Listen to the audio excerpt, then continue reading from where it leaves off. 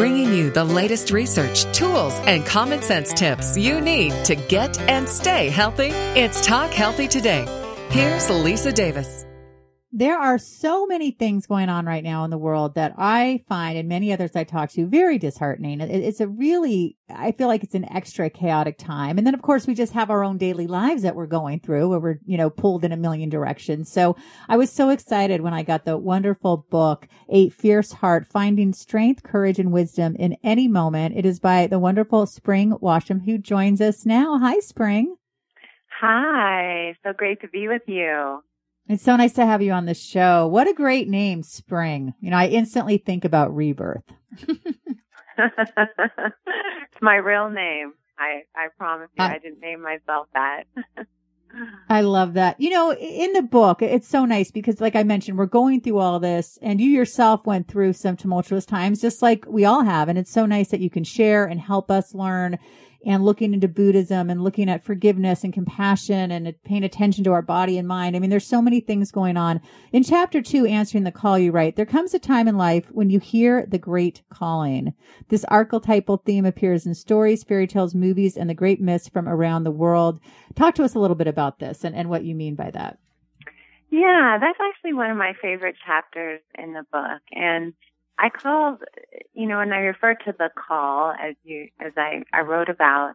I think what it is when our lives are no longer working and we can't really pretend that they are, and something is trying to emerge in us, and we might be going along and doing what we've always done. We have our routine, but then it's as if life is trying to get our attention in some way. I think it's the call to a higher path. I try to describe it in that way, and maybe the call to a healthier lifestyle, to ending a relationship, to its movement forward. And it's the movement, I think, of the heart to grow and expand. And so I write about how sometimes it can take us in different parts of the world, into different spiritual traditions. Maybe, we start dancing or doing yoga or meditating, and I say it's the one call that you have to answer because it's your heart. Oh, definitely. It's funny you say that because there was a pattern that I was in, and I won't get into details, but it wasn't a good pattern. And it was sort of my go-to thing when I was stressed out or this and that. And it wasn't serving me. And it's weird. It was like this switch finally went off where after doing this for so many years, I was like, I'm not doing that anymore. I haven't. Doesn't mean I won't slip up, but it just was really nice to just say, you know what? I need to change this and I need to be more aware and more mindful of what I'm doing. And if my life doesn't feel like it's going in the right direction, I need to make some changes. And sometimes there's certain things that you have and you have to do. And then there's other things where even if you're in a hard situation, you can try to look at it in a different way. Right. We have choices, which is really important to remind people. We are free, actually. We're none of, the only thing that rules us is our mind. And so I just like to just remind people that we can make choices. That's the one thing we have power over every day is how we live our lives, what we choose to do. And we practice that. That's, I think, the whole path of awareness and mindfulness. And so that's great. Changing patterns. I often encourage people about that too, that with all this new brain research that's coming out in Buddhism and science, is that we can shift. This is not a myth. It takes time, but we can transform and we can develop new habits and healthier ways of thinking and then living. Yeah, it's so true. I should have mentioned in the beginning that you're a founding member and core teacher at the East Bay Meditation Center. You're a well-known meditation and Dharma teacher. You focus on social action and multiculturalism. First of all, I'm jealous because I love the East Bay. I was from San Jose. Now I'm on the East Coast. So that must be nice. But, I was reading that you left home at age 15 to get away from your mother's abusive boyfriend. That must have been so hard. Talk to us about that and how that experience shaped you. And there you made a choice, a hard choice, I'm sure. Yeah, that was a hard choice, but it was the only one, it felt like, in that moment. And I think in a lot of ways, I'm really different than my mother. I'm very independent in a lot of ways. And I had a very strong drive to sort of discover the world and go out. The sad thing is when you're 15, you don't know anything. So therefore, you create a lot of trauma and you go through a lot of things. But I think, leaving and exploring my own, my own calling in some way, and wanting to live a healthier life and wanting to live in a healthier environment. So I did. I left and I moved around and I sort of put myself through school, and I grew up fast in a lot of ways, and that helped and helped me in my life. And it always comes with difficulties. There's always this beautiful side, and then there's always something really hard about it. So there was a lot of growing in that time, and I write about that.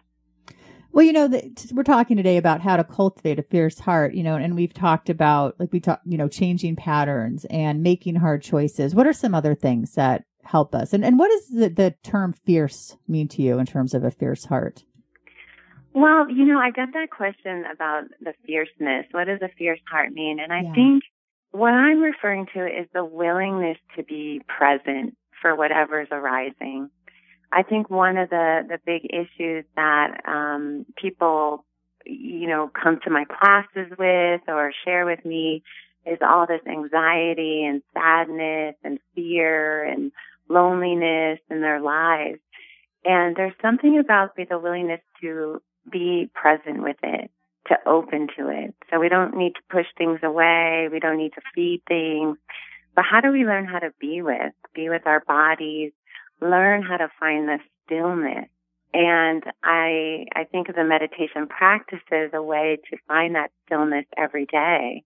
And we opened our center in downtown Oakland because I was really, really interested in supporting urban communities with new kinds of teachings and using meditation as stress reduction to deal with poverty, to deal with violence, to deal with trauma. It was really an experiment. We just kind of opened our doors in this urban community, and we're all based on generosity, and everything's donation. And the community really responded, wanting ways to deal with their mind. So fierceness is a way that I consider a kind of radical presence, learning how to be still and feel yourself, feel your emotions, be present. And that takes courage. None of us want to feel suffering or deal with our minds. So the fierceness is the slowing down, the willingness to be with what is here right now. Well, I'm so glad that you did that you opened the center and that you've had such a great response. What sort of changes have you seen in the people that have come through the center?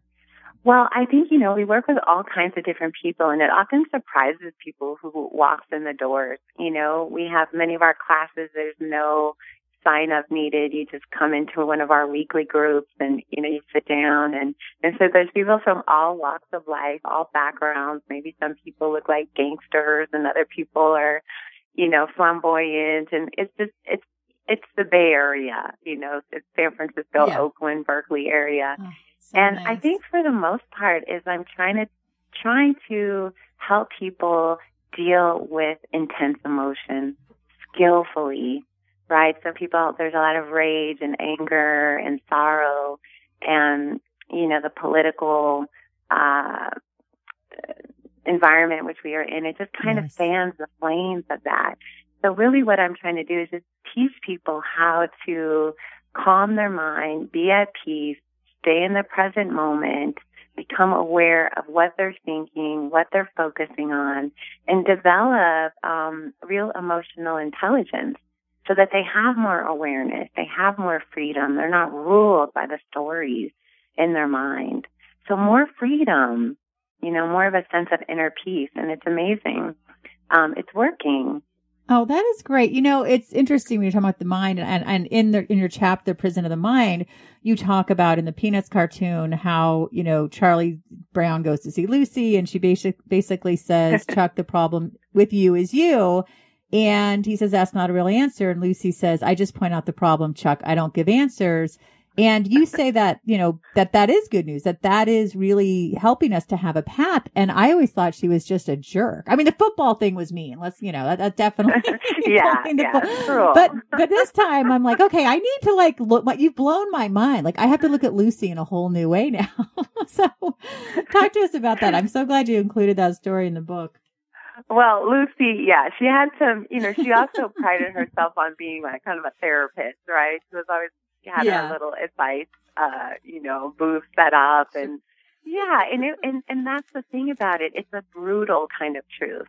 The problem is it's me. We don't want to hear that. We're like, it's you, it's this, it's that person did that to me and that person. And when we have that kind of frame, we never really grow, right? We always never really grow up in a way. And so it's really hard to start teaching people, like it's our own mind. It's how we're perceiving situations, and can we be with things how they are? Can we let go? Can we understand thoughts and emotions and how our thinking fuels our emotions and how we can de-escalate that, live more in the present? It's a hard teaching when you start turning everything around to looking at it's my mind. It's not something that people want to do, but that's liberating because I don't have control over the political environment, but what I do have control is what I'm thinking, my inner and political environment. What is my mind doing moment to moment? That I have power over. And that to me was real freedom. I think so too. And it's interesting because in chapter 6, Into the Underworld, you write about you went to the rainforest after an intense 3-month meditation in Massachusetts, and you said that you came face to face with a lot of not yet processed trauma. And that's, I think, why we kind of keep ourselves busy. I know I did that for years, because when I don't ever like to just sit and be quiet because then I'll just think about all these bad things. But once we can do that, and you can't go around it, you have to go through it. So talk to us about how that formed you and that experience of you were already a Dharma teacher and being like, wait a second, I still have all this stuff to deal with. Yeah, and that's the funny thing is that there's so many layers. I work with a lot of other well-known teachers and healers, and it's good for your audience to know that these people are not perfect. They're still in process. There's still layers coming off. I mean, we're all kind of like these wounded healers, right? We're just out there doing our best to serve and help and still at the same time doing oftentimes with our own trauma or our own hurts or our own relationships and learning how to do that with more mindfulness. So yes, I was already a teacher. I'd already started our center in downtown Oakland. I was already moving along, and I went on this 3-month, very intensive 3-month meditation retreat. And towards the end of the retreat, I kind of fell apart and I hit all this trauma. And we know a lot more about trauma than we used to know. So this is about 8 years ago, and how trauma affects people in meditation and how to work with it. We're learning every day. I think this is a new field of understanding of how to be in our body with trauma, post-traumatic stress, and all these different things, and the effect that it has on the mind, both energetically and mentally, and our emotions. So I just got so overwhelmed, and the teachers really couldn't help me because all they kept telling me was, just be with it, be present with it. But I was like, no, I can't. It was the first time there was something happening that I couldn't just be with. So I ran into a psychologist friend. I went home from the retreat in a really bad state. I had vertigo and ringing in my ears, and I was emotionally I was just all over the place. And a friend of mine shared with me working with these healers and working in Peru, and I really admired her. And so I started to go to work on my trauma, and it was huge. And that's been a big part of my life over the last 8 years. Oh, that's so fantastic. Now, would you say that once you are able to meditate and be with your trauma and work through it, whether you're working with a therapist or, body work or however you're working through it, I would assume the meditation gets easier because if you don't deal with it, it's just always going to be, sitting there, right? And making it hard. Yeah, it does get easier when we resolve these things in the mind. Because then it's exactly what you're saying. Everybody would meditate for hours a day if their mind was happy and peaceful, right? Why wouldn't we? We want that, right? So we run because it's like a bad neighborhood, our minds. We're like, no, I don't want to sit there. I don't want to go through that. So we eat, we get on the internet, we're incessantly busy.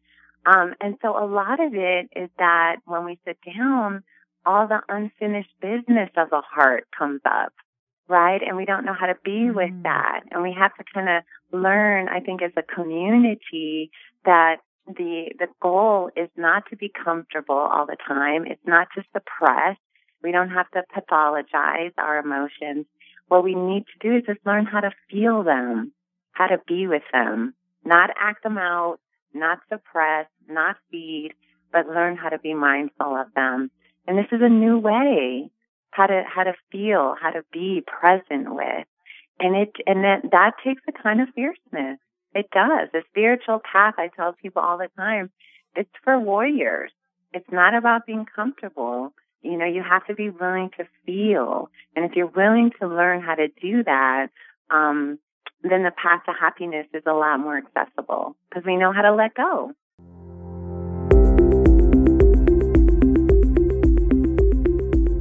More with Lisa Davis and Talk Healthy Today coming up. Do you have long-standing allergy and or asthma problems? Do you want to breathe easier and reduce your allergy and asthma symptoms? Tired of breathing aids that just don't work? Then let me introduce you to Molekule Air Purifiers. Molekule introduces a breakthrough science that is finally capable of destroying air pollutants at a molecular level. What does that mean? Molekule erases the full spectrum of indoor air pollutants, including those 1,000 times smaller than what a HEPA filter can catch, so you can breathe easier and experience the life-changing effects of clean air. In fact, one customer even said that she was able to breathe through her nose for the first time in 15 years. Molekule has already helped allergy and asthma sufferers around the country better cope with their conditions and significantly reduce their symptoms. So get Molekule and breathe easy. Order now and use code TALKHEALTHY for $75 off your first order. Visit Molekule.com and use code TALKHEALTHY to save $75. That's Molekule.com, Molekule.com. Now back to Lisa Davis and Talk Healthy Today.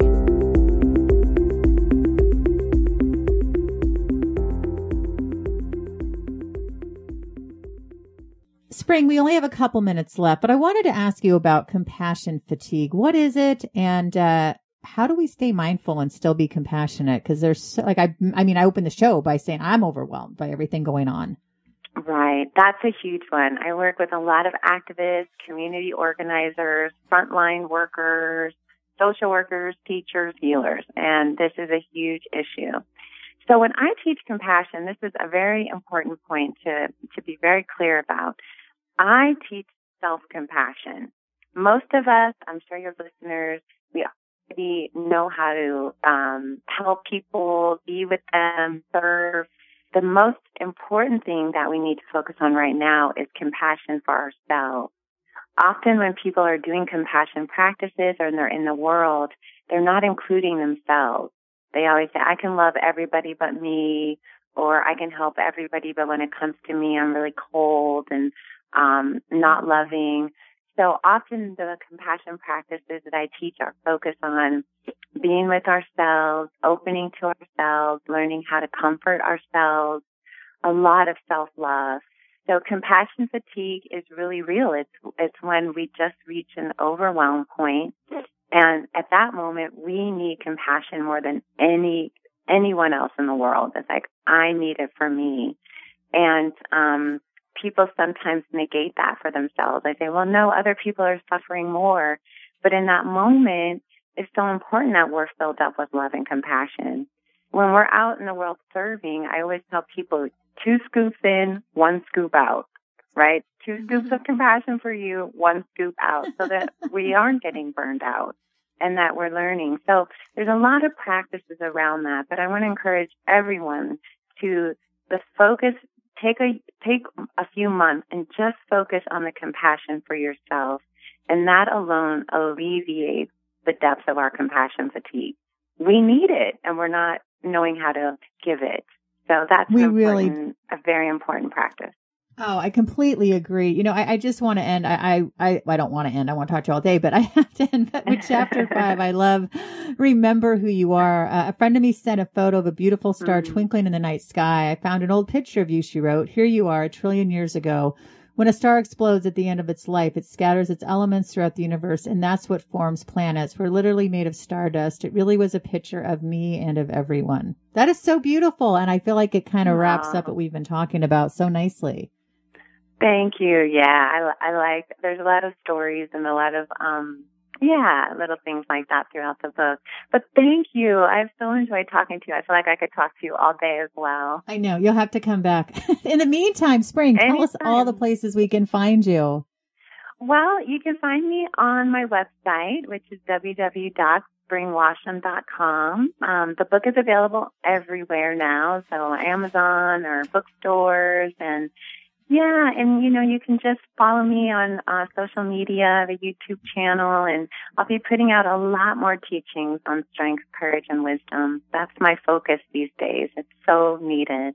Oh, it really is. Well, I can't wait to have you back. I want to thank everyone for listening to Talk Healthy today. And if you like the show, please rate and review and subscribe. And it makes such a difference, brings more people to the show. I want to thank everyone again. You can check me out on social media at Health Media Gal 1, at Talk Healthy, the number 2 day, and at Talk Healthy Today podcast on Facebook. Thanks. And be sure to cultivate your fierce heart. Stay well.